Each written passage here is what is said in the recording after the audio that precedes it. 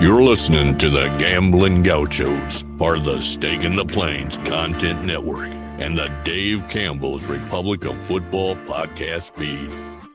Just a couple of casino caballeros talking Texas Tech, betting on the Big 12 and beyond. Now, here's Kyle Jacobson and Rob Bro, live from the Cardinal Sports Center studio. Welcome into the Gambling Gauchos. I'm Rob Bro. He's Kyle Jacobson here with Spencer Lenton from the BYU Sports Nation. Spencer, how are you doing tonight? Hey, great. Good to be with you guys, and good to be talking Big 12 football. I know specifically Texas Tech and BYU, but just good to be part of the Big 12, man. It's been a long time coming, and really this is like a dream come true for a lot of BYU fans to be involved in this whole process. Well, we're certainly happy to have you all and appreciate you joining us so we can preview BYU and maybe introduce the program to some of our listeners. We've been trying to talk to somebody who covers every single Big 12 school, particularly the newcomers that, maybe there's not as much knowledge or, awareness of the history and tradition of some of those schools. So I guess let's start there. We'll get into the actual X's and O's football stuff, but tell us a little bit about the BYU program. I know, kind of y'all were first to some of the air raid stuff, which I know is near and dear to a lot of Texas Tech fans from our days with Mike Leach. And so, just tell us a little bit about the BYU football program and what Texas Tech fans can expect from y'all as conference mates.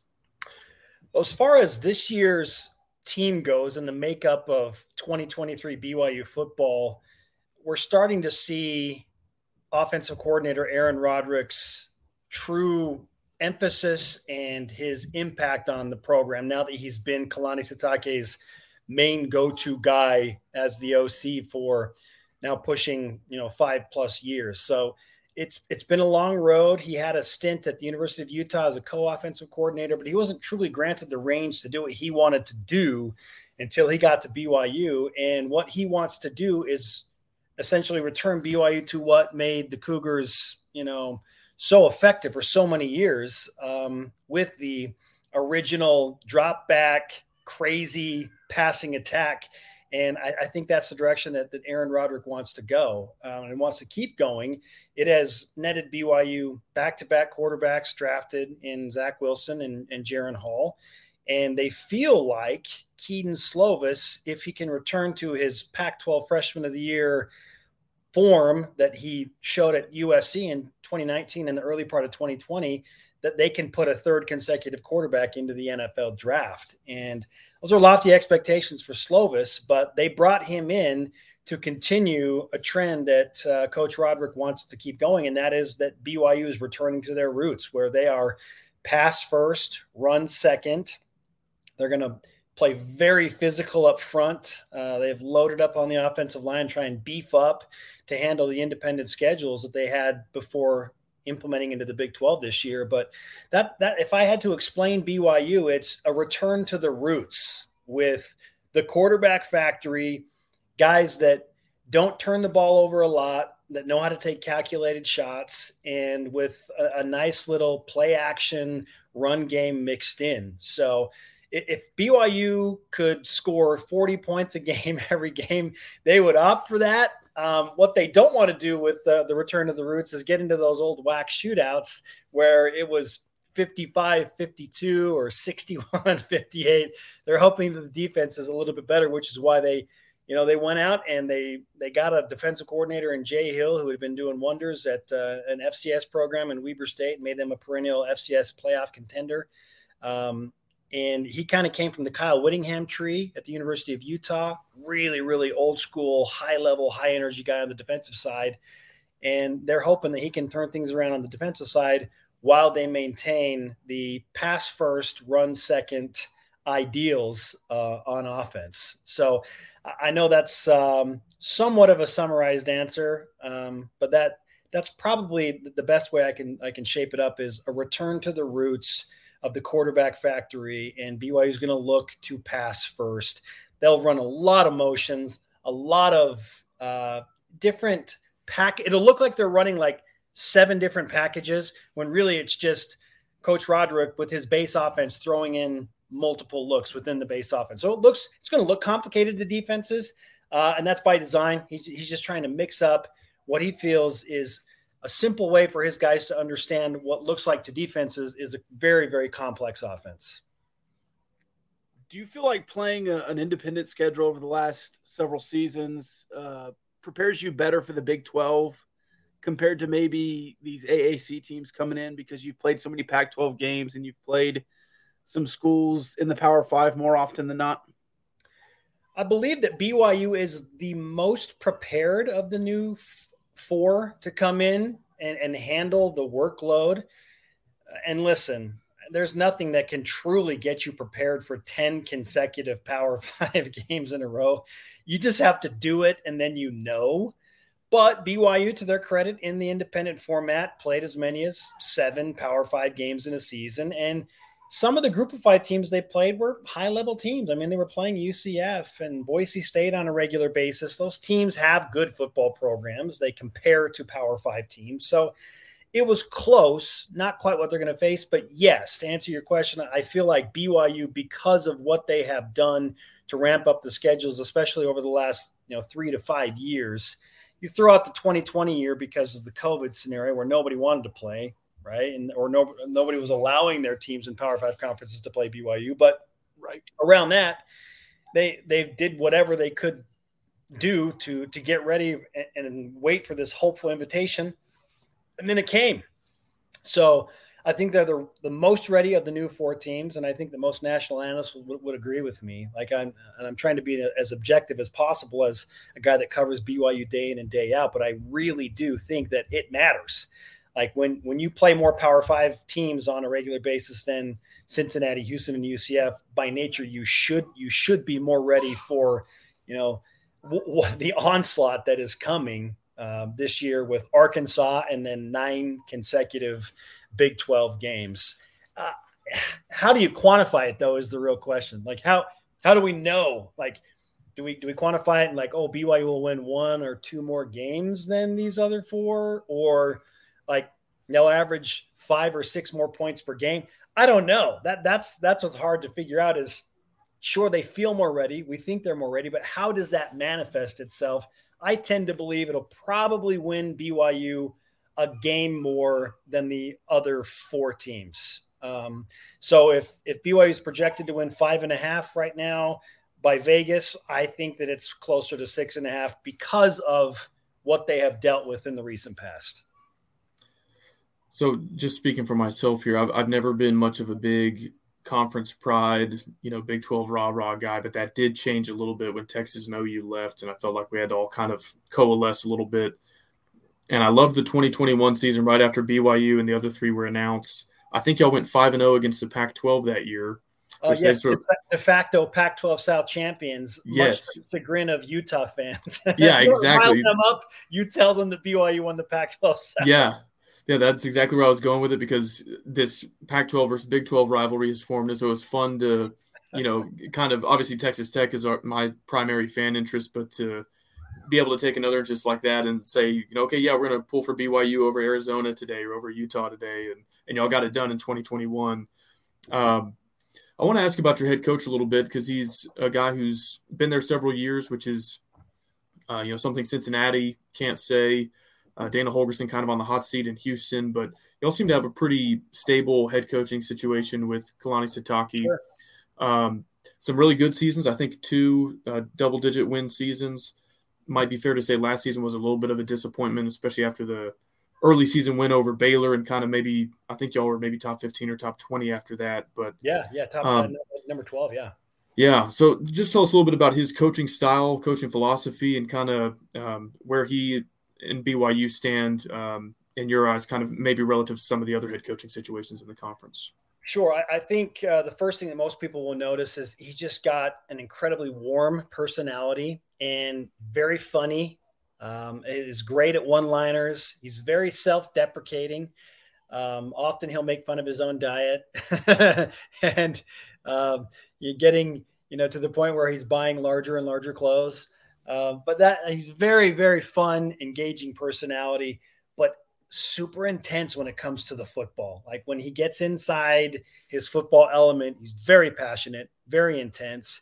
And it's been entertaining and intriguing to watch his transition from first-year head coach and first-time head coach back in 2016 to where he is now, because things have changed. He inherited a team that had Taysom Hill and Jamal Williams, who were both seniors and who, ironically enough, are now reunited with the New Orleans Saints. But so he inherited somewhat of a full closet. He had Fred Warner on that team too, guys. I mean, we're talking about like, you want to come into a scenario and you've got all pro Fred Warner and Taysom Hill and Jamal Williams on your team. Okay, now you're working with some stuff. But what was unfortunate is it kind of felt like everything in the cupboard was, needed to be used now, and then it was gone. And so in 2017, it was full rebuild, and he had the worst season in 50 years at BYU, going 4-9 in 2017.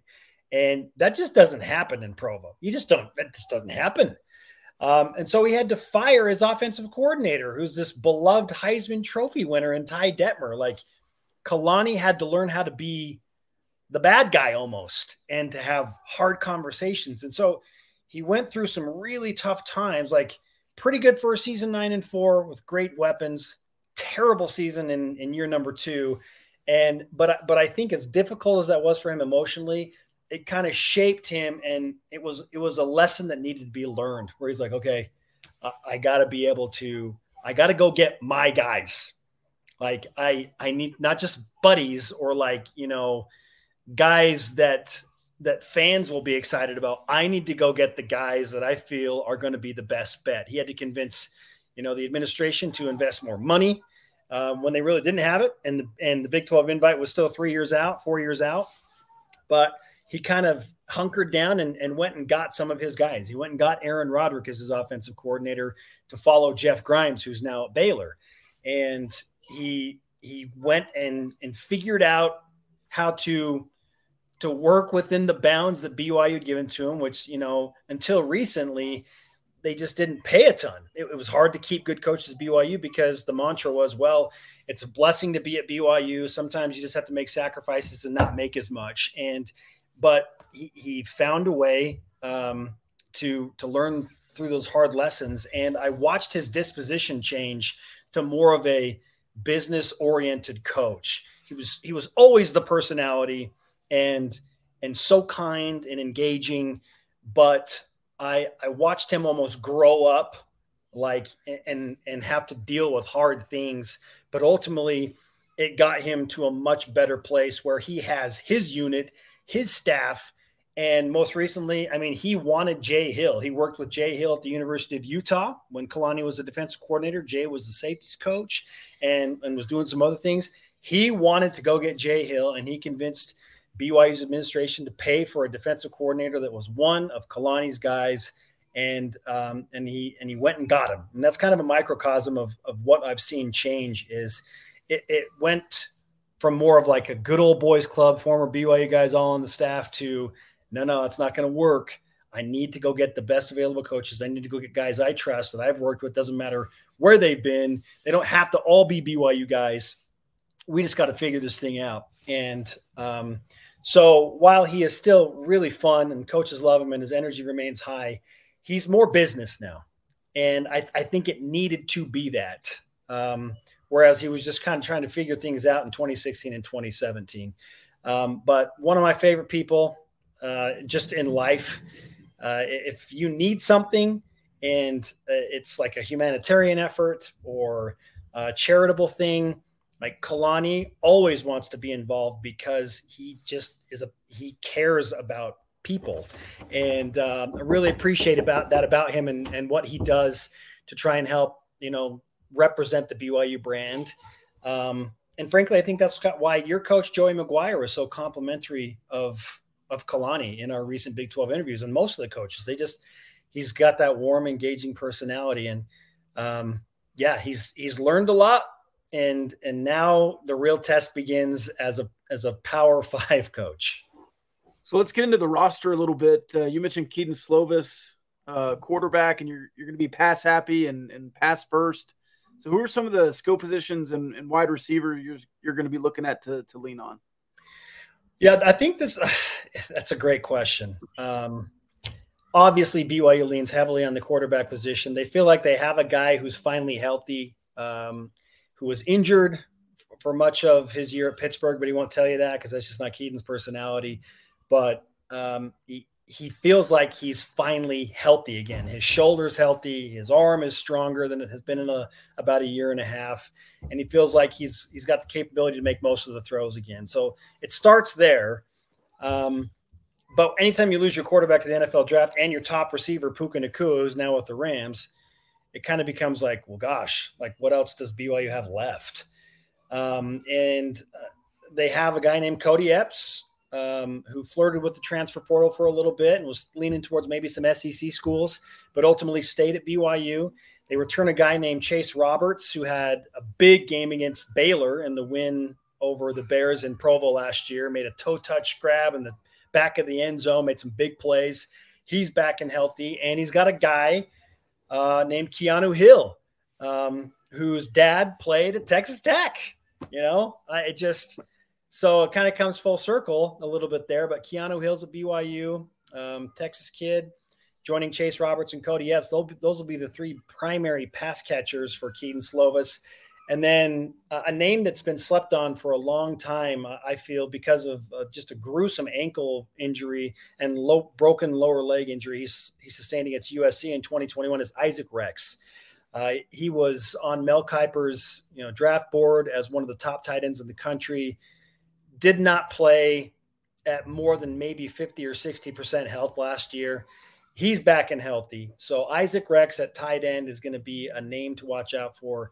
And then they bring in a transfer running back from UNLV named Aiden Robbins to fill a gap that didn't really get all the way filled up last year. I think they thought Chris Brooks was going to be a guy that could replace Tyler Algier, who's now with the Falcons. Just didn't work out. They feel like Robbins is more geared towards Tyler Algier's physical running style. So, in a perfect world, things are going to go great, guys, right? You got a 1,000-yard rusher. You bring back some nice weapons at receiver, and you got a tight end that at one point was a surefire NFL draft pick. They're hoping that health can maintain. So if you guys know the secret to keeping guys healthy in a schedule where you play 10 Power 5 games, please tell me so that I can help the strength and conditioning staff at BYU, because the injury bug really got BYU last year, and BYU can beat anybody, health assumed. Yeah, no, it's a struggle for everybody. Yes. So I use this example with everyone. The two teams that played for the Big 12 title last year, TCU and Kansas State, both of their starting quarterbacks in that game were not their day one starting quarterbacks. And I think that's something that maybe especially the newcomers underestimate. They go, well, we have a star running back. Well, that's great, but you need 2, 3, 4 guys at certain positions because by game 7, game 8, they're going to have to be called upon to play a little bit, whether somebody's injured or not. I mean, there's just so many, when you play some up-tempo offenses and there's 85, 90 plays in a game, having 1 or 2 studs isn't enough. You need a deep roster. And that's why I think part of why Texas Tech has struggled so much over the last decade or so until McGuire got here. But yeah, you mentioned Keanu Hill. Lloyd Hill, I think, is a little bit victim of timing.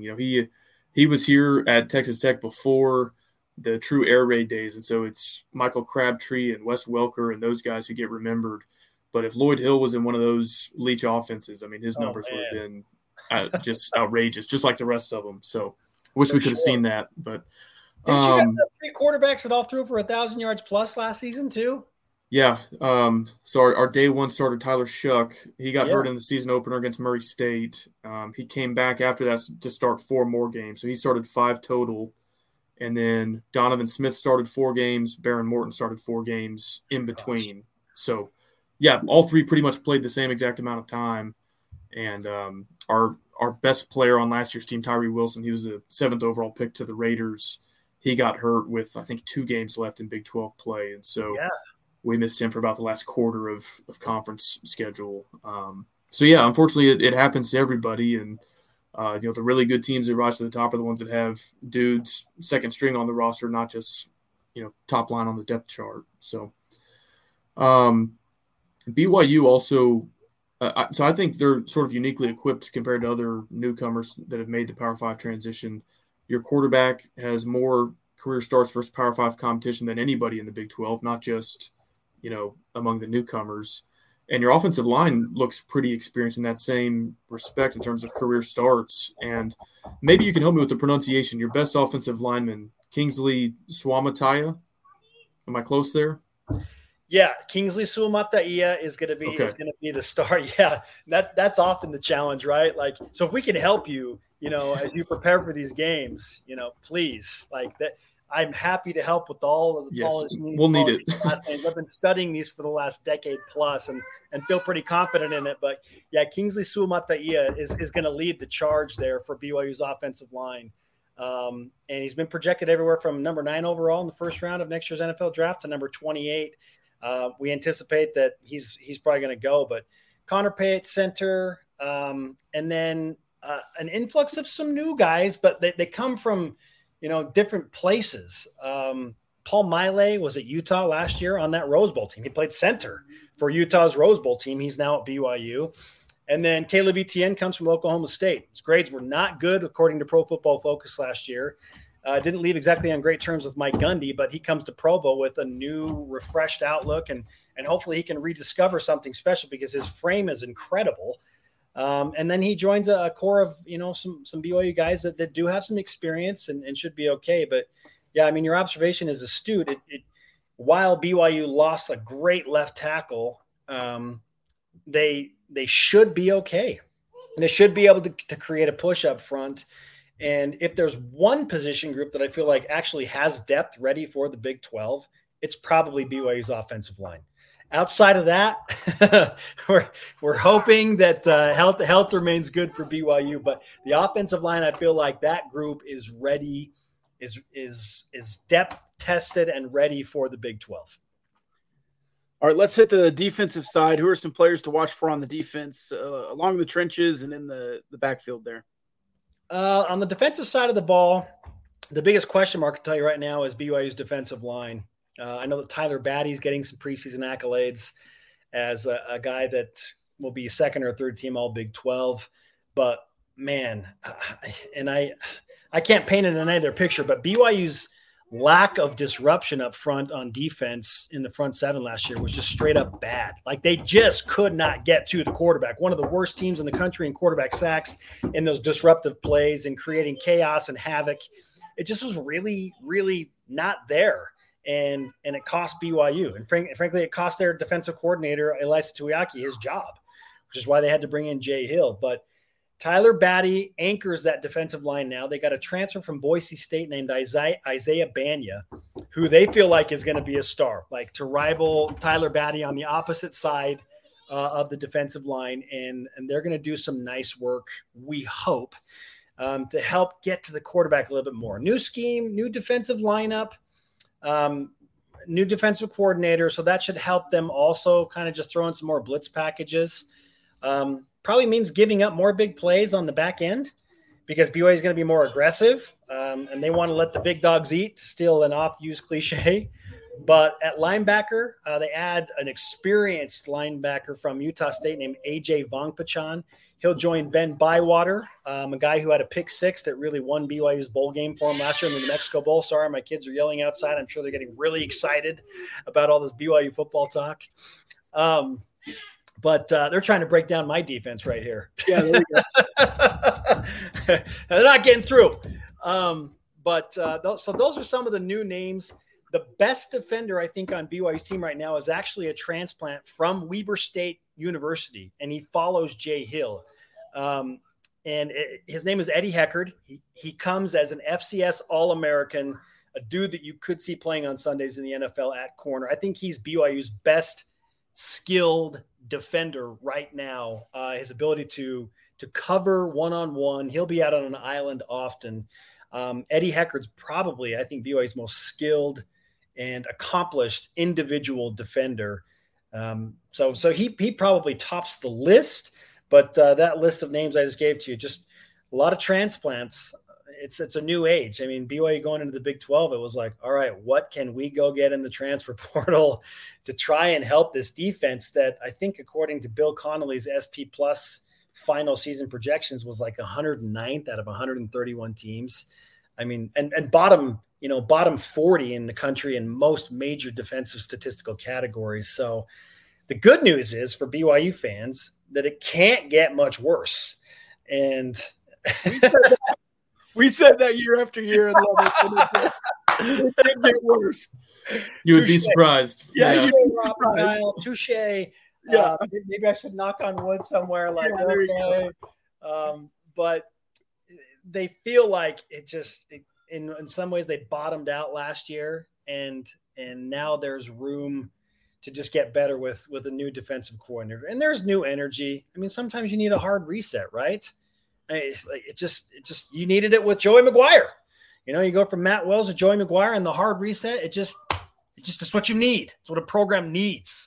Yeah. And I think BYU's defense should have that. So I don't know, maybe I'm being too optimistic, but I'd love to see BYU's defense go from 109th overall to, gosh, if they were top 75 guys, then BYU's probably a bowl team. They probably win 7 games. And I don't know, maybe my blue goggles are on.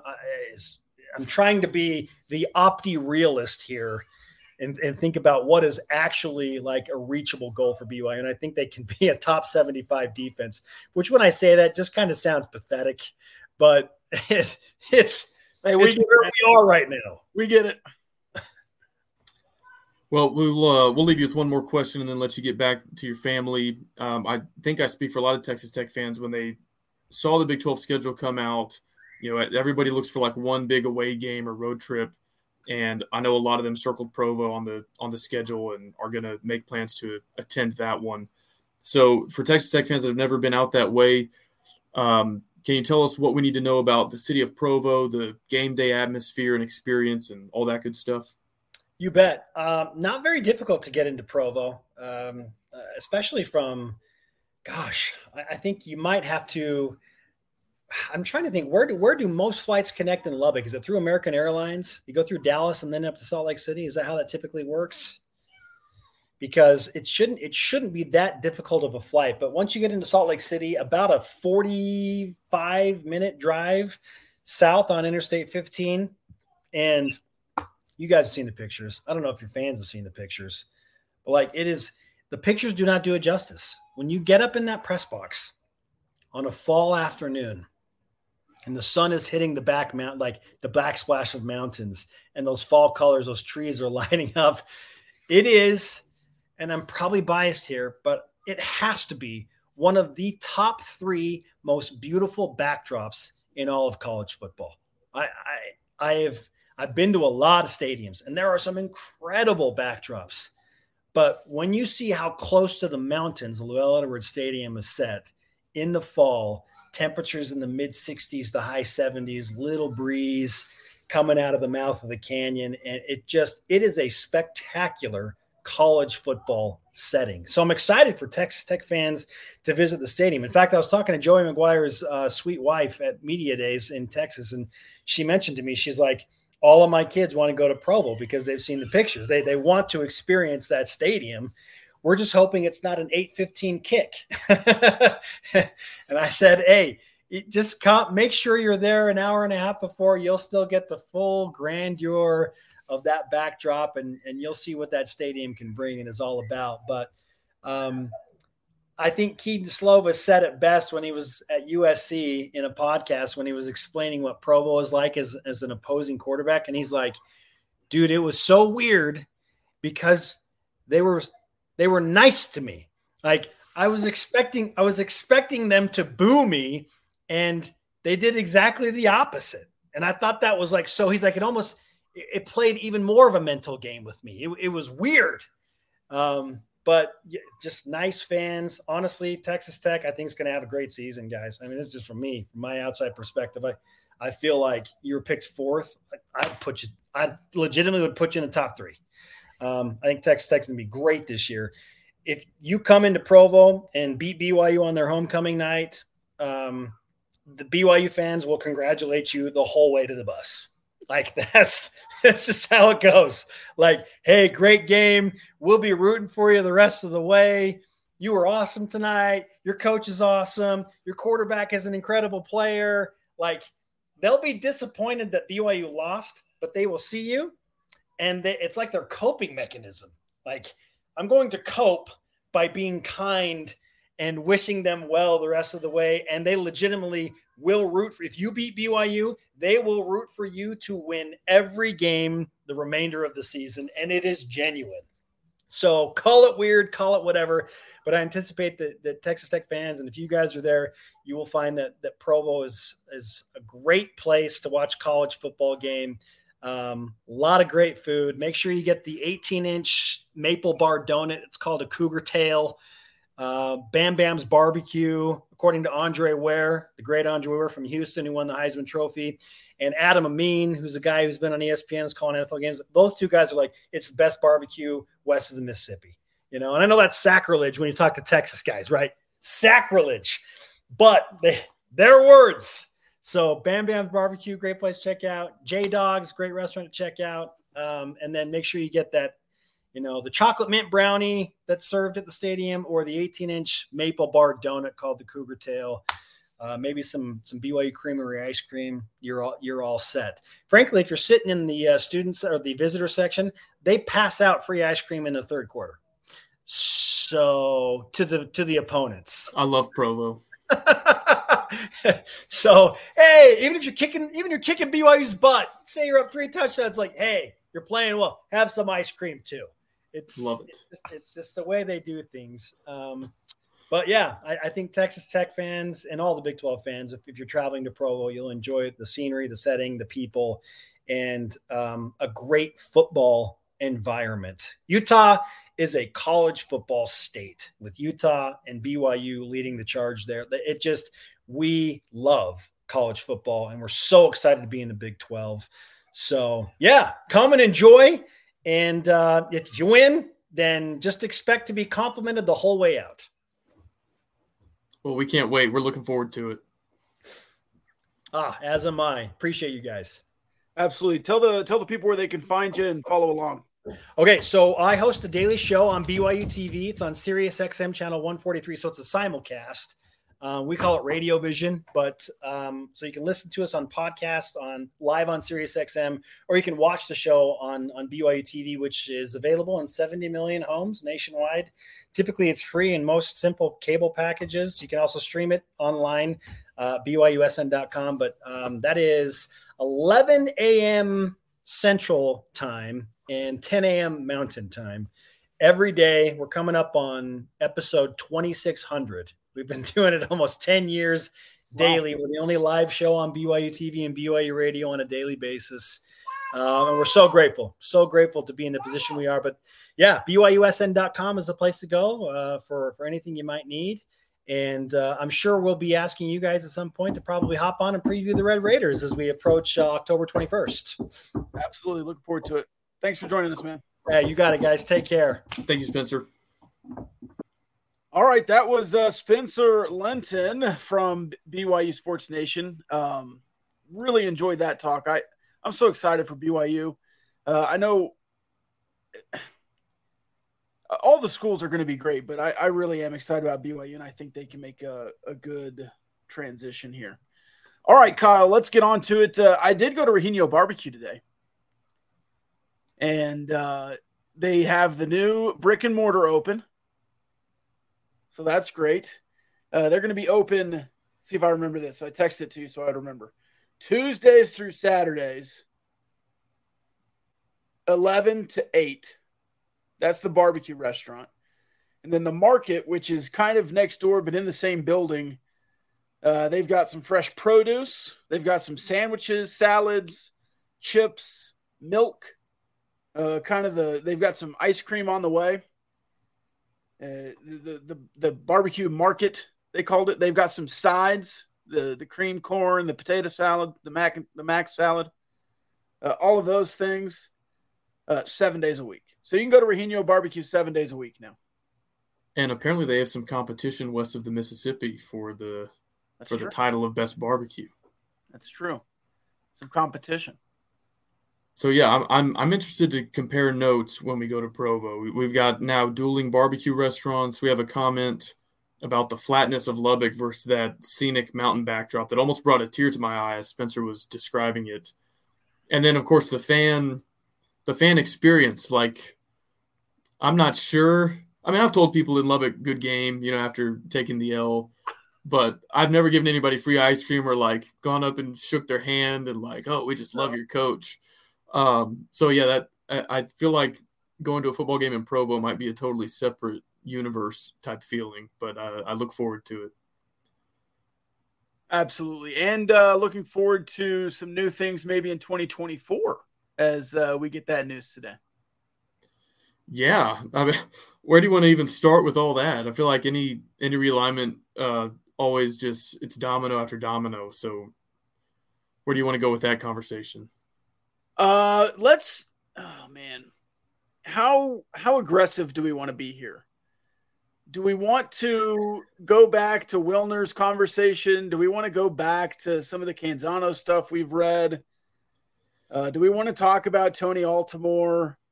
Or do we just say, like we thought all along, Colorado knew that the Big 12 was a better direction and they've joined the party? Do we want to take the high road, Kyle? I mean, we always do, right? Always do. The high road gauchos. So I'll say this. Going back 2 years ago, when Texas and OU left, I was like, we got to get to the Pac. Like, that's where the USC, UCLA, Oregon. And when it became clear that they had no interest in that, I was like, well, I don't know what you do now. I guess what you did, which was cobble together the best from the group of five and make do with that. And then a year later, USC, UCLA do exactly what Texas and OU did. And I'm thinking, like, okay, are we looking at like a merger now, or are they going to rethink expansion, or are we going to be able to pull some of them from the Pac-12 to the Big 12? And the more this went on, I mean, I guess my thoughts on it sort of ebbed and flowed based on the news cycle of that week or month. But for the most part, I thought that the Pac-12 would stay at 10 teams and just sign a bad TV deal, whether that was giving up some money or giving up exposure by going streaming. And so I'm not going to sit here and say like, oh, I knew all along that Colorado was coming, because I thought they would do what they did last time, which was make a financially bad move. I think it has been calculated they lost about $70 million over the last decade by being in the Pac instead of the Big 12. Yep. But at the same time, I can say I wasn't fully right on this. Now, if the Pac-10 just adds SMU and then all this is over, like, that's not a huge landscape shift type realignment, and maybe you could say, okay, well, the Pac-10 is more or less intact. So I'm not going to sit here and say I was right all along.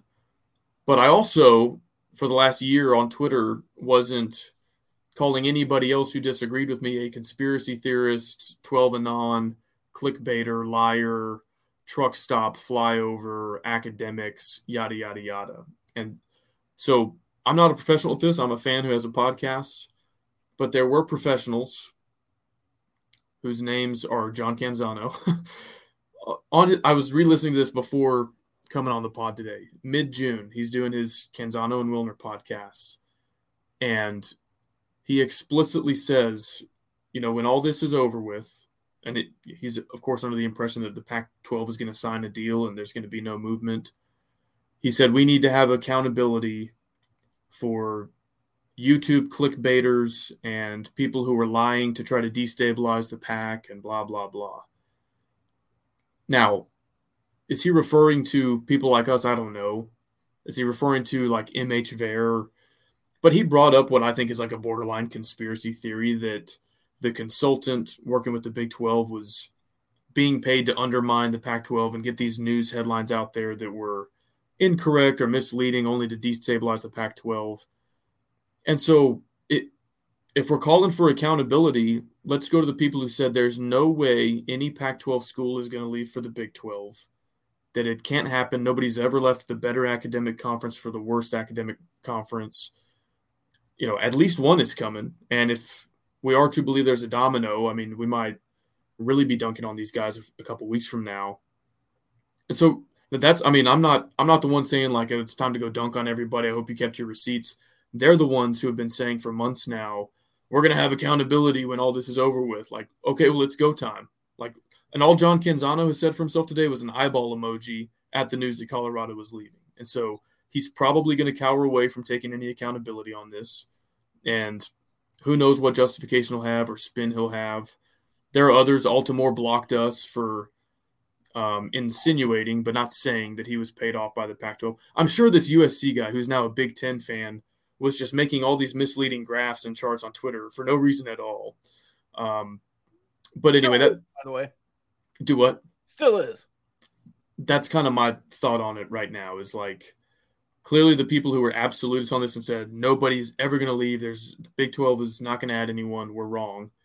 And I'll also say on Canzano, just he's the one I was listening to before doing this episode with you, had such a condescending view toward Yormark and saying things like, I'm doing my best to paraphrase accurately, but like, well, maybe that was his only shot at this, or strategy was to go the destabilize route. And, he's this salesman guy. And so we expect this from him. And it was like this pat on the head, like, well, you fired the only shot in your chamber. You did all you could, but still nobody's coming to the Big 12. And I'm like, you guys have been led to believe by your own commissioner that this deal is coming in 2 weeks, after Christmas, before spring break, after the tournament, 2 weeks, soon, the near future. And it has never come. So don't tell me that our commissioner is a snake oil salesman. Our commissioner has a TV deal, and our commissioner is on the verge, probably as of tomorrow morning, going to have poached a school from your conference. And your commissioner, Pac-12, was the one saying, well, I haven't decided if I'm going to go shopping in the Big 12 yet. So if it's time for reckoning and accountability and all that, let's do it. The only thing I ever put out there was Pac-12 versus Big 12 apples-to-apples TV ratings, and I knew what the data said. I knew that more people watch the Big 12 when you control for all the proper variables. So if it's accountability time, let's go. And we'll start with John Canzano, TJ Altamore, and George Kliavkoff.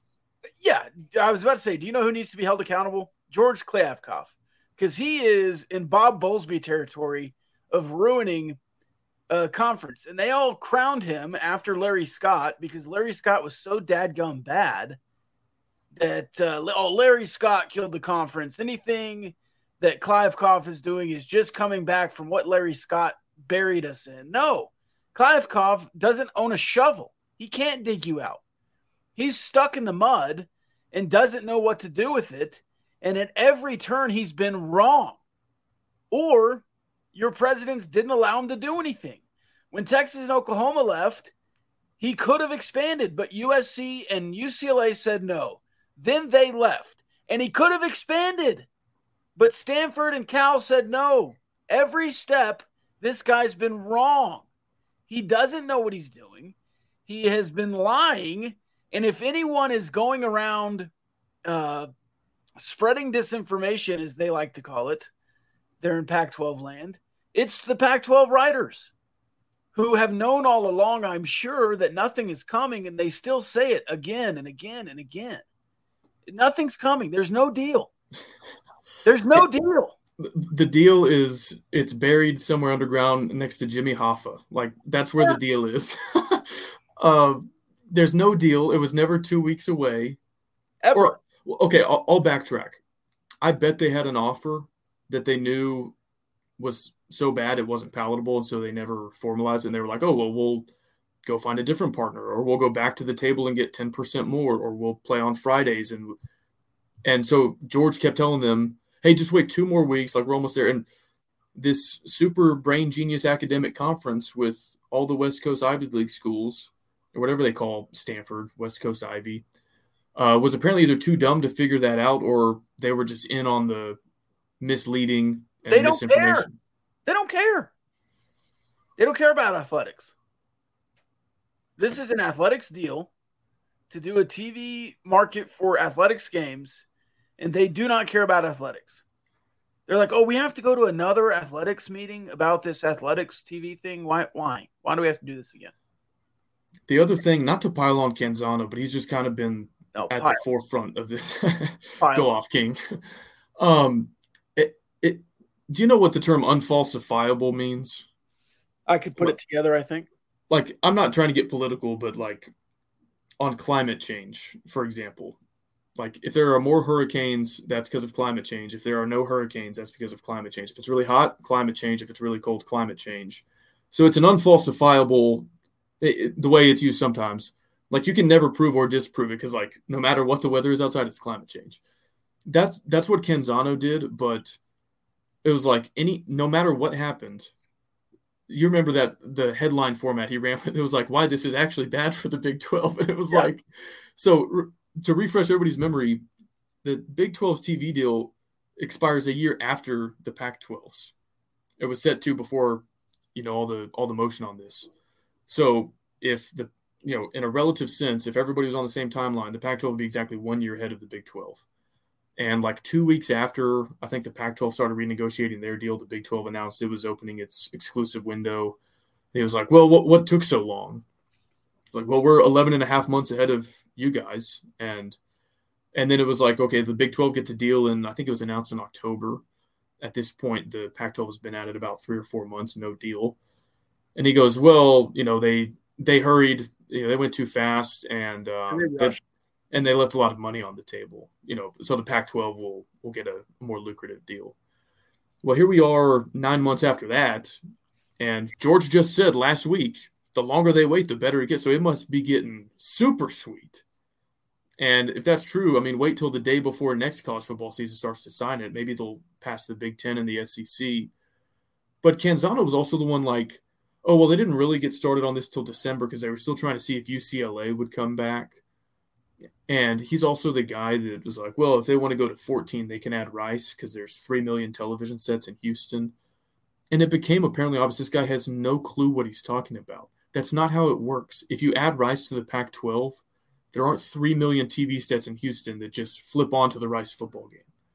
Like, the trouble with that is that nobody in Houston wants to watch Rice football. Otherwise, it would have been in the Big Ten a long time ago. Like, Big Ten could have had a Houston foothold if it was that simple. Rice meets the academic criteria for the Big Ten. And so he's just like, oh, well, like, Colorado leaves, just add Colorado State and, add the Houston market with Rice. It's like, dude, Alabama doesn't get ratings because the Tuscaloosa TV market has a bunch of TV sets.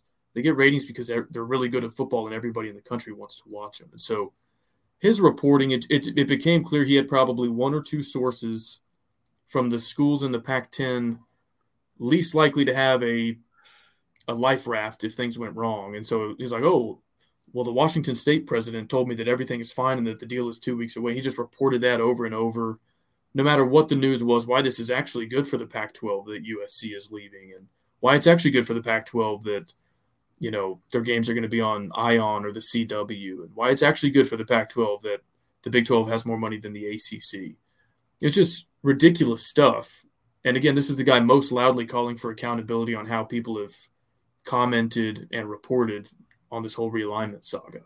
And you have guys like Stuart Mandel, who talked about the Big 12 carcass early on in the storyline, and you have Pac-12 fans saying, well, why are Big 12 fans talking about our death? Why are they so mean to us? Well, for one, Big 12 fans are mean. They're toxic, except for BYU fans. Everyone else is mean. Get used to it. Maybe passionate is a better word, but it still fires me up that Mandel and Canzano and Wilner were so wrong for so long. And then you have guys like Brett McMurphy, who they were clowning, and Dennis Dodd, who was wrong early and then self-corrected because he's smart and figured it out as well. But I don't know. The whole thing is just so gratifying that Colorado allegedly is coming to the Big 12, and now allegedly, Oregon is on the books. Well, yeah, I want to get into that in a minute. You said something else that reminded me of, I guess I forgot. I'm going to re-listen to this whole Kenzano and Wilner podcast. Oh, it was Mandel. He said the Big 12, he said 12 million per year is ambitious for the Big 12, and you wind up getting like triple that basically. Yeah. 32 million on TV plus the bowl payouts, the March Madness payouts. Talked about the carcass of the Big 12. The Big 12, when Texas and OU left, so Colorado, Nebraska left first, and then A&M, Mizzou to the SEC, and then Texas, OU to the SEC. Not a single time did any national reporter shed a tear, say, well, this is bad for college football, the over-consolidation. We shouldn't be rooting for the demise of a conference. And then when it happens to the Pac-12 for the first time, it's like, well, this isn't good for the sport, and all college football fans should be upset about this. It's like, no. Like, had you not done this to us, literally left us for dead, I wouldn't have – like, I don't have beef with the Pac-12. I don't really know or care about any schools out there. I mean, I want Arizona to be in the same conference as Tech, which I'll get into in a minute, but I don't have animosity towards Stanford or Oregon State. I mean, I'm just, like, totally neutral towards them. But when your fans on Twitter basically say, there was a Cal fan. He said that people in the middle of the United States do not conduct themselves with enough class to be in the Pac-12. He was like, well, from my experience living in California, there's a certain amount of class that we're accustomed to. The academic stuff, you're too stupid to be in our conference, more or less. Mm-hmm. The truck stop, the flyover. I mean, just straight up condescension, name-calling. And they're like, oh, well, why are you guys being so mean to us? Like, well, like, sorry, there's a bit of a chip on our shoulder from the last decade plus of everything. And I know your nose was so high that you could have drowned in a rainstorm. But in John Canzano's words, like, it's accountability time, it's reckoning time. So sorry if we weren't nice enough to you on Twitter after you just, like, shat on the places that we're all from and the people we all associate with and the schools we all attended. I'm sorry we weren't nicer to you, but not really. Yeah, not really at all. Ryan says, take their credentials. Shelly says, not mean, proud, still downfall. Jackson says, Kyle spitting. I think that was during the climate change talk. The part that I do find legitimately funny is the academic chest pounding and then how stupid they played their hand of cards in this. Like, if you're going to browbeat everybody about how much smarter you are, maybe don't operate like the dumbest of the Power 5 conferences. I mean, you hear the saying, oh, he's playing 4D chess while they're playing checkers. The Pac-12 has been playing checkers. What's dumber than checkers? Tiddlywinks. They've been playing pull the stick, and you know that game with the marbles, and you pull the stick, and then you try to keep the marbles on top. I mean, they just backgammon. What is it? What is the dumbest game? Mancala. They don't know what they're doing. Mahjong. That's just a matching game, right? Candy. Yeah, they've been playing Candyland over there. Rob, get the air horn ready. Do you have it ready? Yeah. I've got 2 words for you, George Klyavkov. Go fish! It's just a brutal.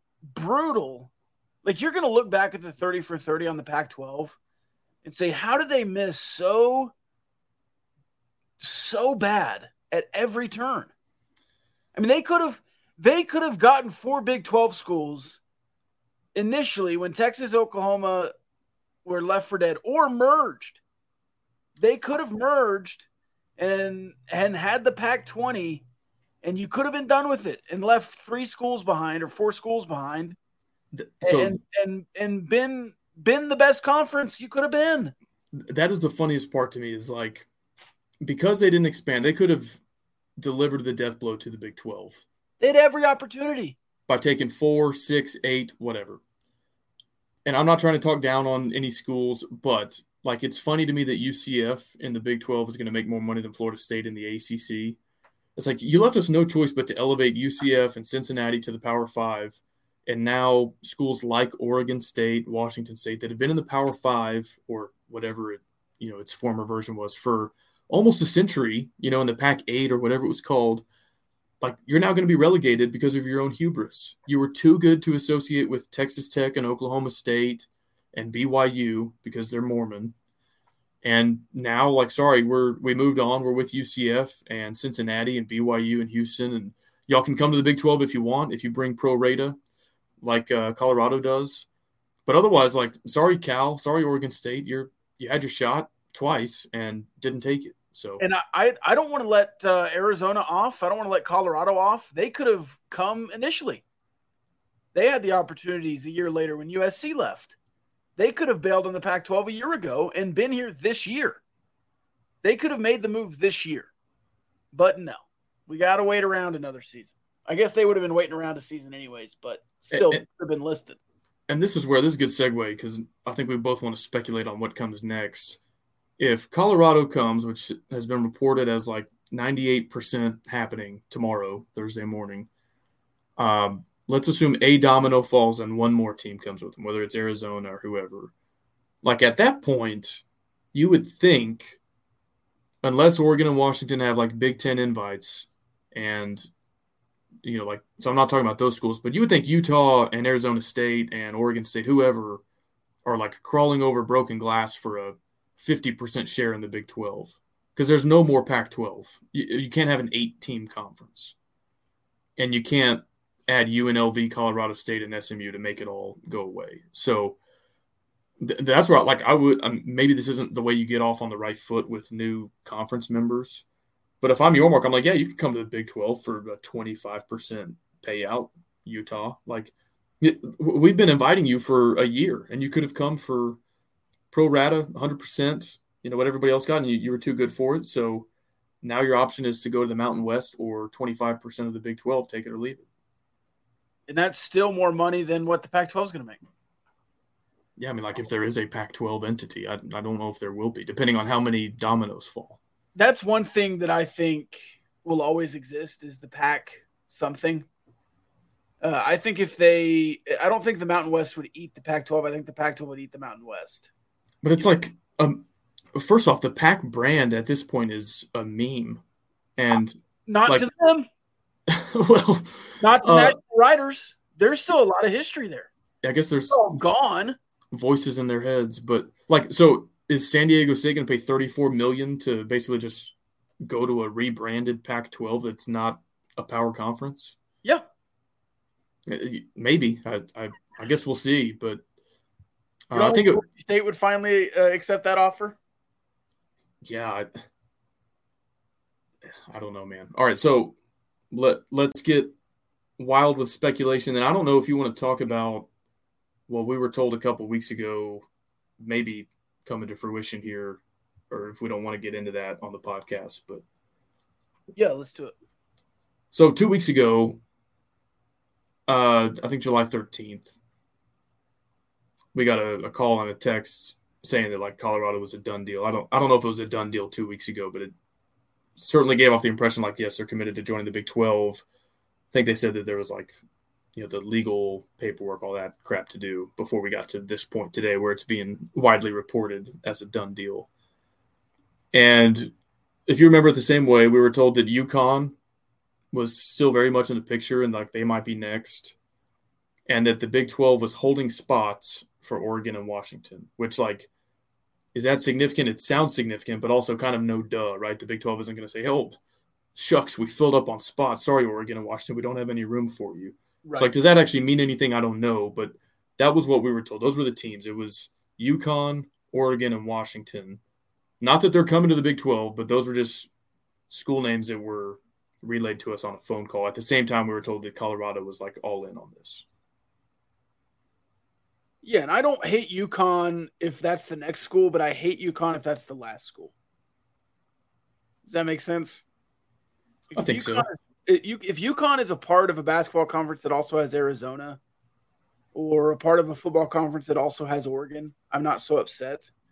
But if UConn is the next team and then the last team, and you don't grow anymore after that, like soon, I think that's a bit of a letdown. Yeah, my answer is the same as I can't remember who we were talking with, but they kind of asked us like what we wanted to see next. And I said, like, I want some closure with the Pac-12 before you look at UConn? Like, is Colorado the only one coming? Do you have 2 schools, 4 schools, 6 schools coming? I think the only ones that you would say no thanks to would be like Oregon State and Washington State. Because I think like even if one or both of Stanford and Cal said, hey, we want in the Big 12, which I don't think is going to happen, you would have to be like, okay, well, like, yeah, do we want into California? Stanford's a really big brand. I don't know. But I would make sure that you run the traps west before thinking about UConn. And then when it's all said and done, whether you have a 14 team or an 18 team Big 12, if you want to look at UConn, maybe with Gonzaga, if you have enough teams out west as basketball only, if you have a basketball conference that has Gonzaga, Arizona, Kansas, Houston, Baylor, and UConn in it, that's pretty serious. And that's to say nothing of like Iowa State and Oklahoma State's history, Texas Tech's run over the last 5 years or so. BYU, I think, has kind of decent history. Oregon is – so I don't know. Like, you start thinking about all that, and it gets kind of crazy. But to the Oregon-Washington part of this, those are kind of like the crown jewels that are out there.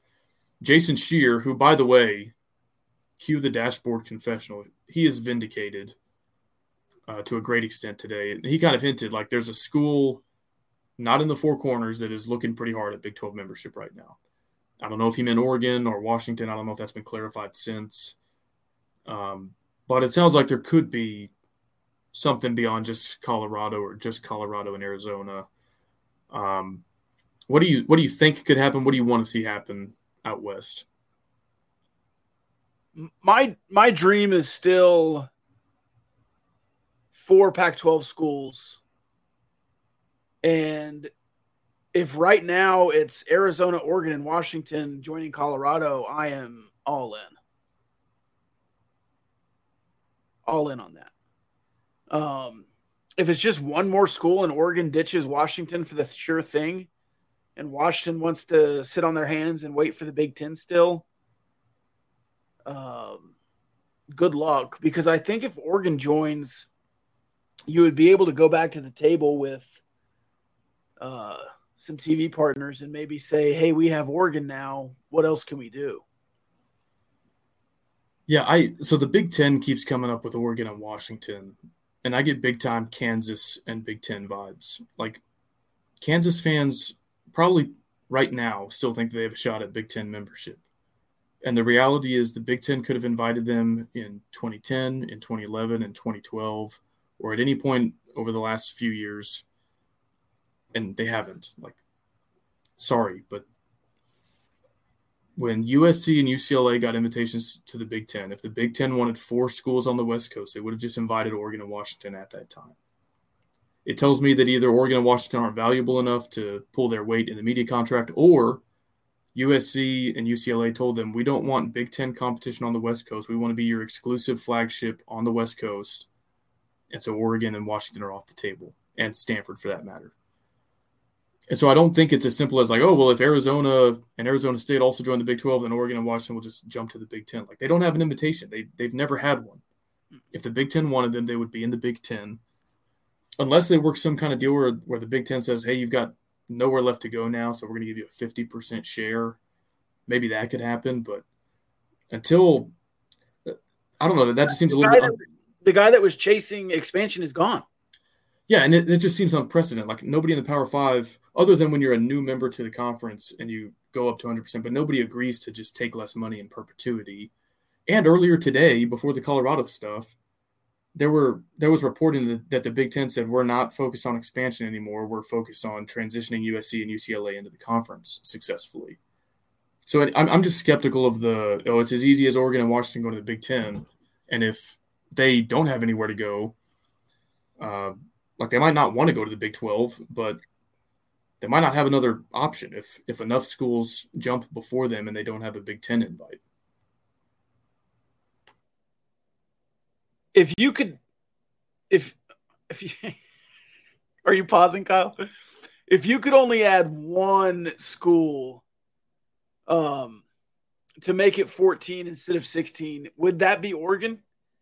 Also, going back to some comments, Ready to laugh. Canzano was on the radio when the news broke and he was speechless and panicking. The podcast of it is up now. That's going to be good to listen to. Chase says the Monty show was saying that the Big Ten vetted Cal, Stanford, Oregon, and Washington as a full package to add. I just don't believe that. They would be there right now. Yeah. And Cal and Stanford, they don't care. Like, if you move conferences, it's because you want your athletic department to be better. They don't care.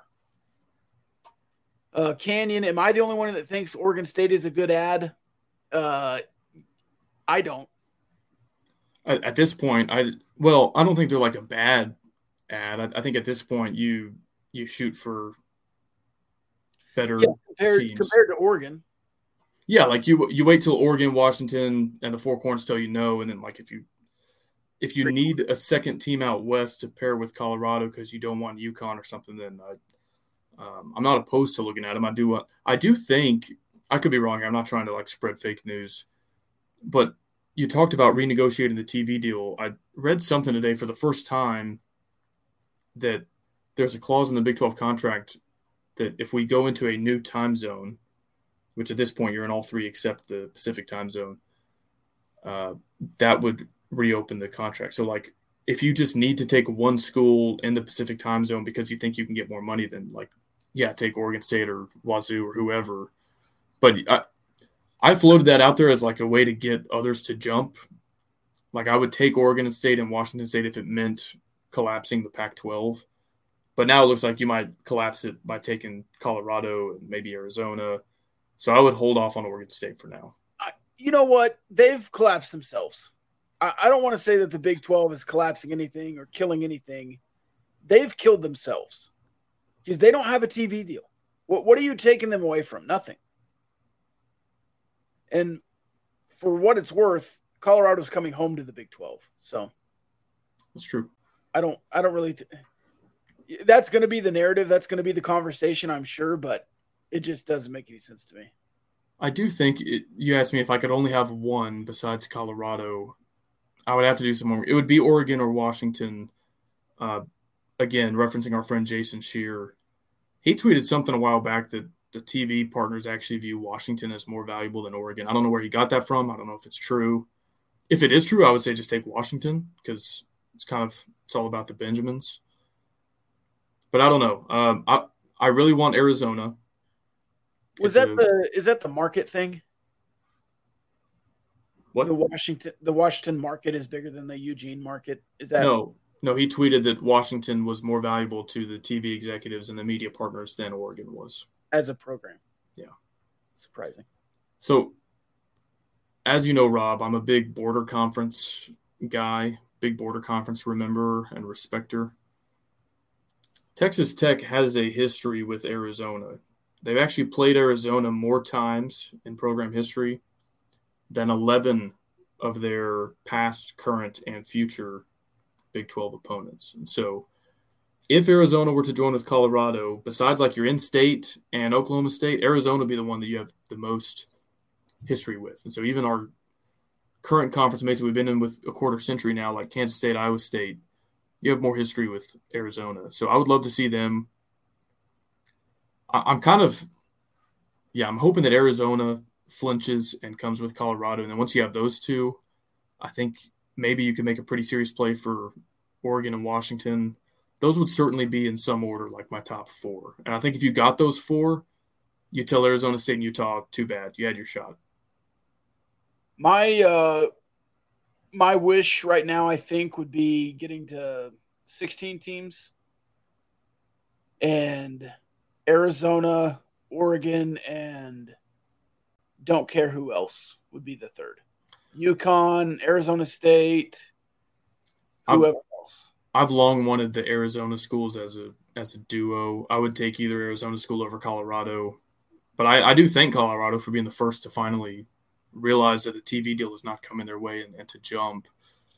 But like in an ideal world, it already looks like Colorado's coming, so this isn't going to happen. But I would have taken the two Arizonas and Oregon and Washington and called it a day. But shout out to Colorado for having the stones to actually do it. All right. Are you ready for a mailbag? I think so. Did we cover everything we needed to, speculation wise? I think so. Somebody asked, could y'all see Arizona State join the Big 12? I don't know at this point. I think if Oregon and Washington go Big 10, the Pac is done, and then you would get Arizona State and Utah and be done with it. But I think there might be like 4 spots, and if you can get Oregon and Washington, I think Arizona State might be on the outside looking in. But one other thing you said, Rob, that I did want to touch on the idea of reopening the TV negotiations. I don't know what the language is there. I don't know if there's an automatic trigger. I don't know how amenable Fox and ESPN would be to say, like, hey, yeah, we'll just reopen it and potentially pay you more than what we've already agreed to and signed for 6 or 7 years. But if you had enough inventory, it seems like it would either need to get reworked or you could get an additional partner. And if you remember, part of the Pac-12 struggles was that, like, okay, Amazon, they were thrown out as a potential streaming partner. Well, Amazon didn't want what's called tonnage, which means they didn't want to carry 4 Pac-12 games every Saturday. They wanted 1 game of the week. And it was like the opposite with Apple. Apple wanted all or nothing, and the Pac-12 didn't want to be all streaming. So we know Amazon has an interest in streaming college football. We know that you're going to have to play on weeknights, especially if you're a 14-team or 16-team conference. Not everybody can play Saturday. Or if they do, get ready for a lot of ESPN+. But I would rather be on Amazon Prime and get marketed and billed as some game of the week on a Friday night on Amazon, or 2 games Friday night, 1 is on ESPN and then After Dark on ESPN2 or something. So I feel like there's meat on the bone, especially if you do get that Pacific time zone. You've got After Dark, you've got Amazon, you've got weeknights. I'm not talking max, I'm talking like Friday, ideally.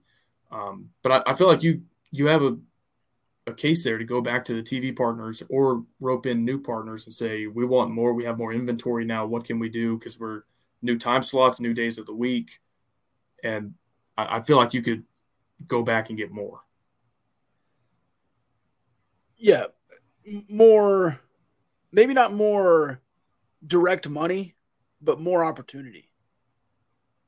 Does that make sense? It all leads to more money, but you're not just getting for the same deal, more money for the same deal. You're getting a new deal, which would include more linear or different linear or streaming.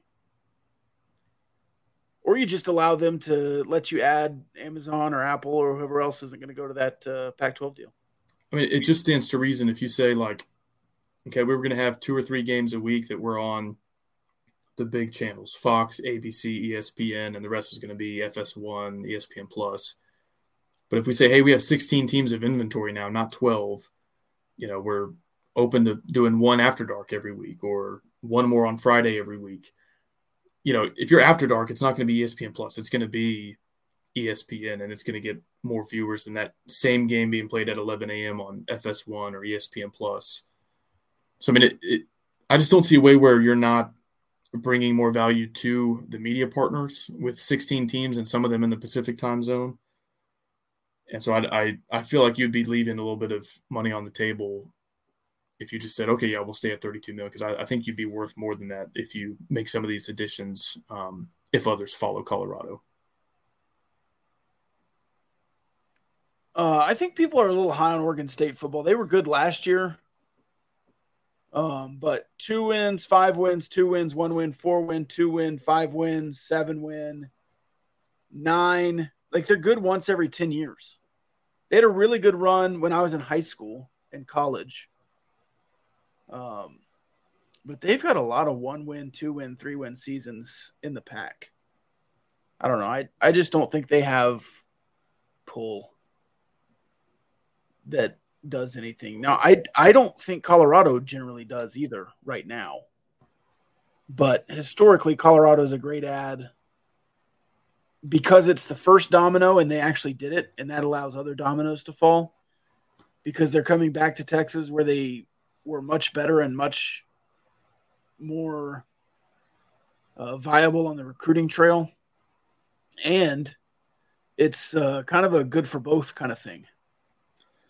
You tweeted something. I don't think you were terribly serious, but you said, like, Colorado's in the bag. It's time for Nebraska to come home. I don't think that'll happen now, but a decade from now, if Colorado is winning with recruits in Texas and the money is closer, I wonder if Nebraska – and if Nebraska is still bad at that point, would they go, hey, man, we haven't won in 20 years. Yeah. Let's go back and play – especially if somebody would come with them. And who knows what the landscape will look like then. But if Colorado is kind of like a model of going back to the Big 12 and they find success, would Nebraska, Mizzou, A&M, Texas, or whoever, like if they go 7-5 every year in the SEC, they're like, hey man, let's go back and play, like what OU say, let's go back and play Nebraska, Colorado, Oklahoma State, and make the same amount of money we would in the SEC if the dollars are even by that point. Now, I don't know if they would be. Well, people keep commenting, the Big Ten has more money. The Big Ten revenue, $100 million. That deal's not done still, right? No, they kind of, I think, made some promises. Here's the other thing that pissed me off about the reporting the whole time. When it's the Big 12 dollar amount getting discussed, it's only the TV number. Yeah. 31.7 million. When it's the Big 10 and SEC, it's, 100 million. But that's the all-in projection of what they'll make after TV, bowl games, college football playoff, March Madness. And so the Big 12's estimates, I think, like Mac Rhodes from Baylor, their athletic director said, we're going to eclipse 50 million. And so that doesn't take into account other revenue streams we've talked about that your market could capitalize on. And so it's two different numbers. Like their TV is 70-ish, we think. But even that, I think, has been jeopardized. Like I think they sold a certain number of conference championship games to not Fox. And Fox was like, well, hey, wait a minute. Like, we were supposed to get 10 conference championship games, and now you're saying that, like, half are going to be on Fox, half are on CBS, or whatever the case was. So, no, I think they're actually still ironing that out, and their TV number is not 100 million. That's their all-in number. Right. And still 4 or 5 years away. Yeah. Because they're still at 60 or 70. That's what, yeah. So if it doesn't quite pan out at 70, which was like the big astronomical number, let's say it's 65 or 68 after they iron out all those details. And let's say you reopen yours and you can get it to like 40 after Oregon, Washington come, and you've got After Dark content and Amazon ponies up. If you're at 40 and they're at 68, that's a lot different than 31 versus 70. Like, you went from being more than doubled up to, like, maybe we're not quite in the same neighborhood, but we're in the same zip code. And I don't know. I feel like you could do quite a bit in terms of evening things out a little bit versus where you thought you would be 2 years ago or even a year ago. Sorry, I was distracted. The Texas Rangers not getting swept. Your Texas Rangers up 13-3 in the 7th. Let's go. Very exciting. All right. Now are you ready for a mailbag? Yes. New mailbag sponsor.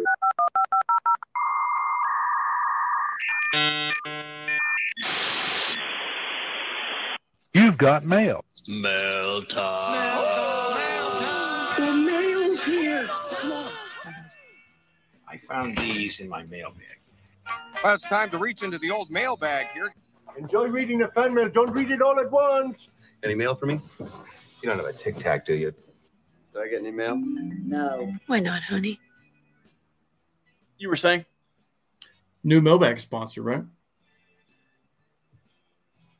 Yeah, did we decide that? I think so. We'll debut it. For now. So, a little bit of programming news, I guess. Gauchos After Dark will be back in the fall to use that After Dark window, that fourth window, while the Pac-12 is getting dozens of viewers. You can ignore some crappy Cal versus Oregon State game and come tune into Gauchos After Dark, sponsored by our friends over at Barnett, Howard, and Williams. We'll do that every college football Saturday. More of a look at kind of the Big 12 as a whole. And then, of course, we'll do our in-depth Texas Tech recap a little bit later on. So Barnett, Howard, and Williams will be sponsoring Gauchos After Dark again. We appreciate that. But in the meantime, while we're still, 38 days till kickoff? I think. Shout out to George Smith.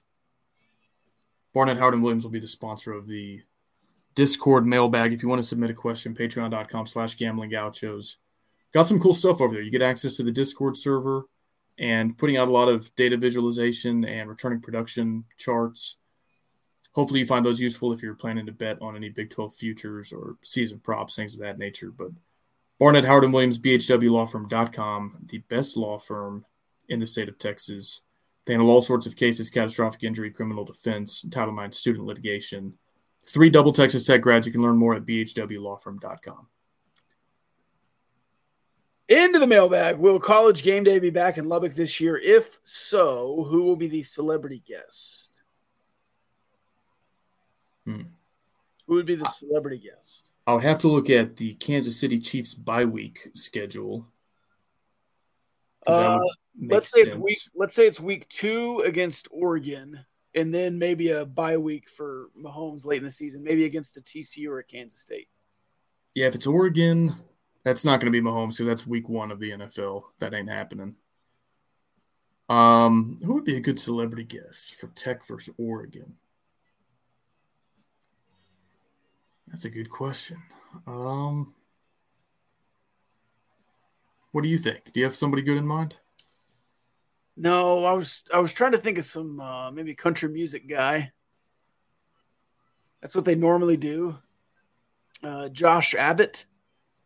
Trying to think of a couple of actors. Jesse Plemons did the K through 12. Joey McGuire. Grant McCasland. We're going to have somebody hot enough by then. Krista Gerlich. Who are we going to have? Already said it, Alex. Beans, and he can eat a worm. I don't know. Tech doesn't have a lot of celebrities. No, we don't have a lot of celebrity firepower.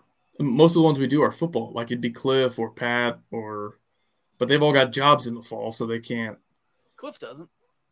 Yeah, he's at USC with Lincoln. He's an analyst. Cooking up some brisket. He's an analyst. Tuna, man. Cliff was eating that tuna.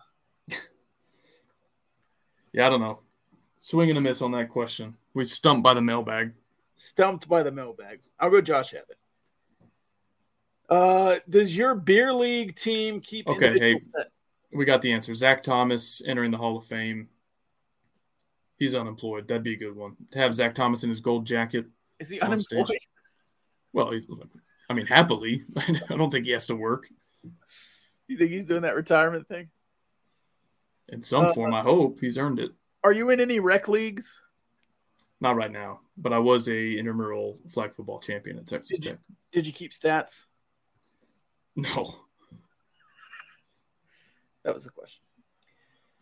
Start, bench, process, cut, media, mediums.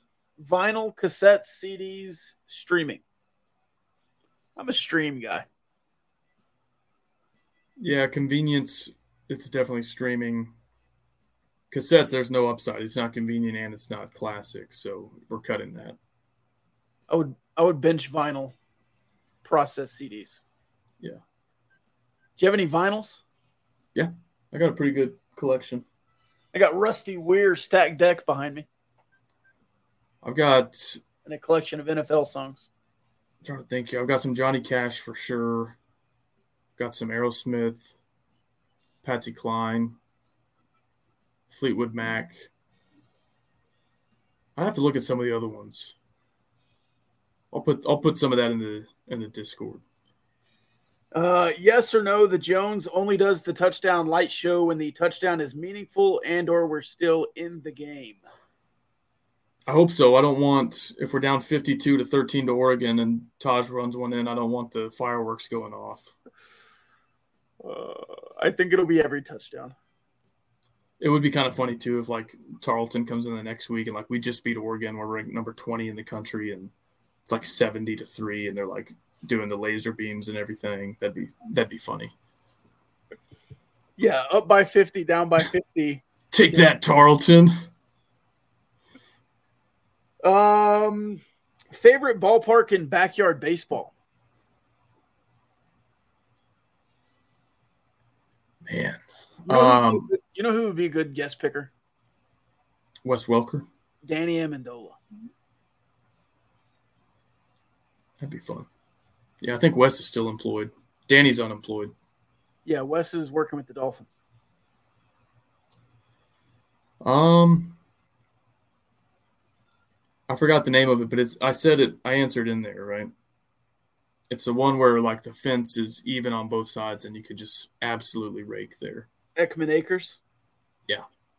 Somebody deleted your comment. I think I used to play at the Sandy Flats. Did you always use Pablo or?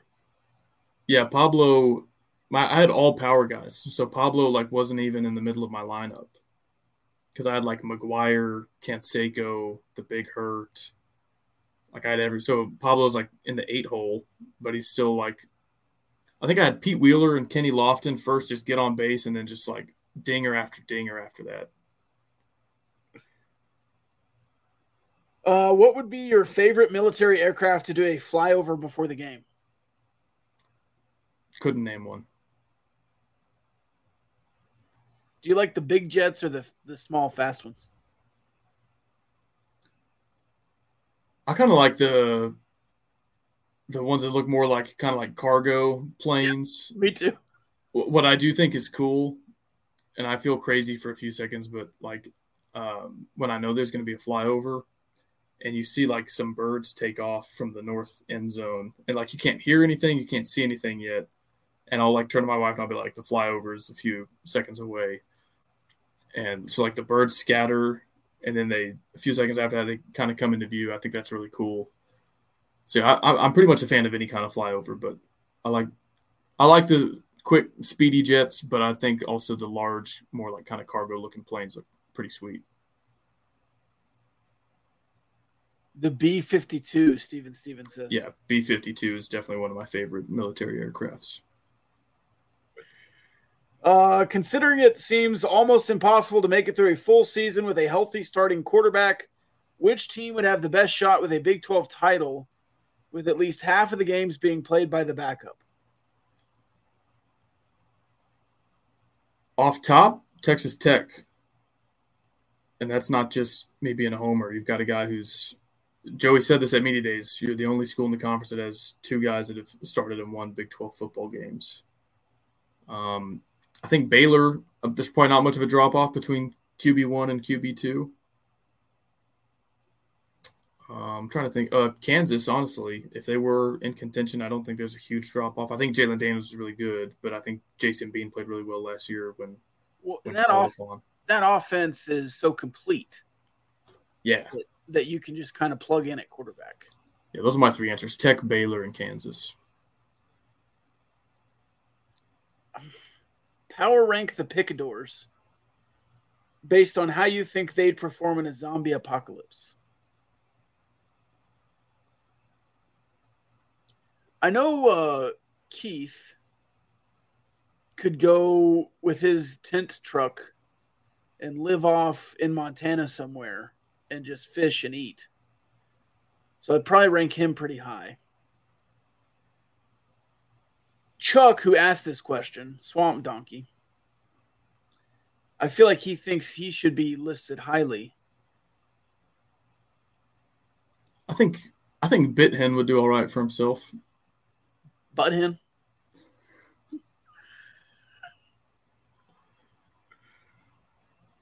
You know who I would not want in the zombie apocalypse, and this is not like a call out, but I feel like Root would just be memeing the whole time. He'd be like more like zombie dumb apocalypse, and be like, "Hey man, we're fighting for our lives here, Root. I need you focused in the foxhole."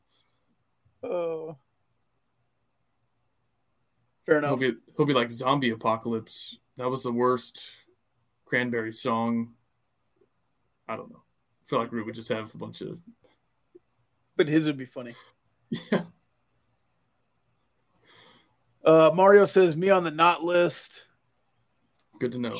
Chase has a bunch of guns, apparently. I wouldn't say that on the internet, but I said no offense, Alex. Yeah, no offense. Bless your heart, Alex. No offense, but you're a real moron. If Not really. your former AD and father-in-law were invited to watch a game on the sidelines by Joey while on speakerphone, how would you invite yourself? First things first, I totally thought we had the husband of Gerald Myers' daughter in the Discord for a second when that question was first asked. Me too. I was like, wait a second, Mr. Loco, are you but he clarified it's his high school AD. I think Maddie actually had a great response to this. You call him up, the weekend of the game and say, hey man, like, I've got nothing to do. Are you doing anything that weekend? Maybe we should hang out, and then kind of like force their hand saying, well, I'm going to the Tech game. You should come with me. Or they could betray you and just lie and be like, oh, yeah, I'm out of town that weekend. Sorry, you're on your own. I think he's in the room when the call happens from Joey. Yeah, but you play it off a few weeks later like, oh, was that same date? Is that what game that is? Fair enough. So I liked Maddie's answer on that. True or false, if numbers were crunched, I know you like to crunch numbers, there would be no statistical evidence to show traveling longer distances for games has a negative impact on win-loss record, and this baseless narrative is way overplayed. I know in the NFL the numbers have been crunched, and going cross-country does affect win-loss records, but you don't have any true cross-country coast-to-coast games. And it's not miles traveled. It's like New York to Seattle or Tampa Bay to Los Angeles, where your clock's all messed up. Yeah, I do. The question was phrased in such a complicated way. I don't know how to answer true or false. So I'll just say that I think there is an effect if you go from Seattle to Miami to play a football game. And this was actually a point, Rob, in the book that I read on sports betting and that I recommended to you.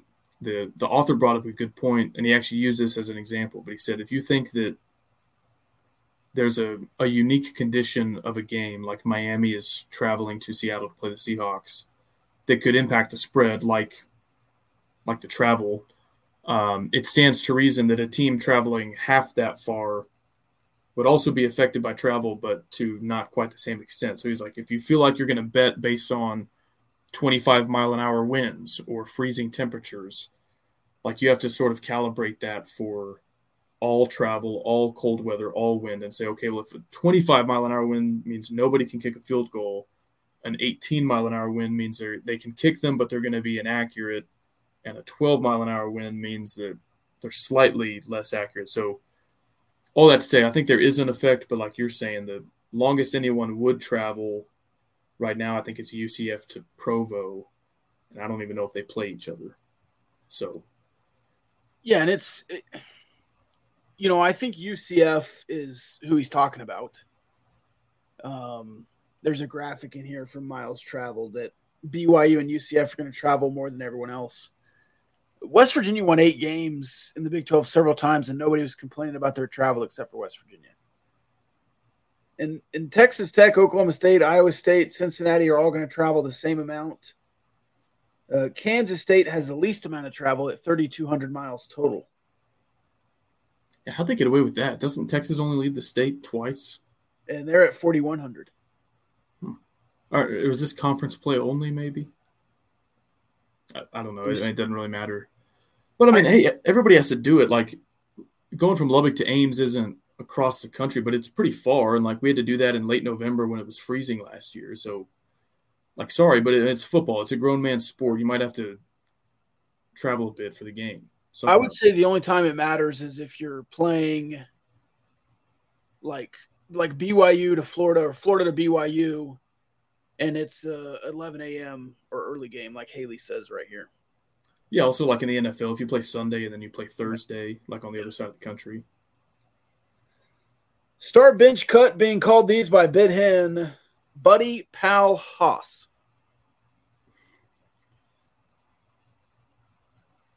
Man, I think I'll start Haas, bench Buddy, cut Pal. Pal is the worst. If you call me Pal, I feel like you're about to want to hit me. You're not that guy, pal. Trust me. You're not that guy. Like, in what context could you use Pal that isn't antagonistic, irritated, all that? Yeah. Maybe we're just a couple of pals. I guess, but like if you refer to me as pal. If you're like, oh, is that right, pal? I'd be like, oh, he's calling me pal. It's working up. Yeah. Haley, we have you can't even say it. Yes, we have a soundboard. Dog. The often utilized soundboard. Often. When we were together, it was better. But in the same place. In so many ways, Rob. You know what I mean. It's always better when we're together. How are you going to pronounce tweeting now that it's x.com? Yeet. Yeeting?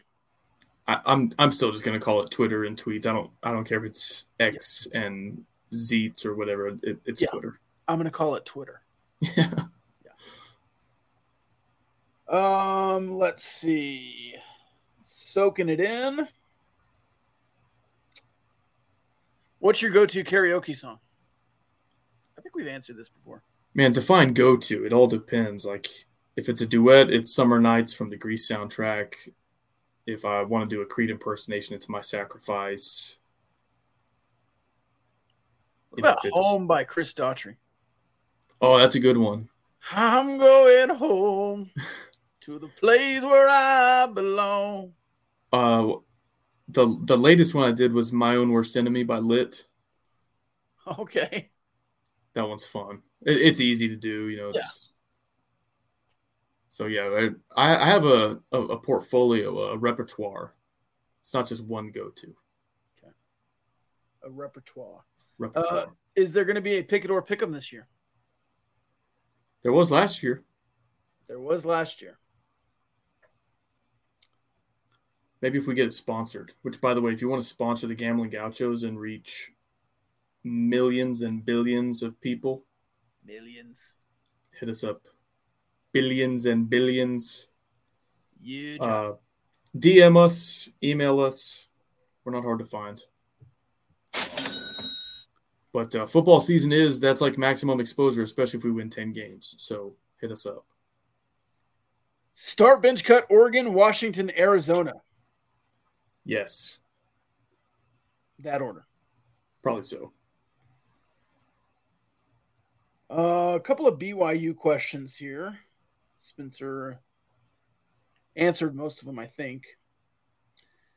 Do you know what the Antelope Islands are? Mm-mm. Do you know what the pink sand dunes are? I'm assuming. I know the white sands. Yeah.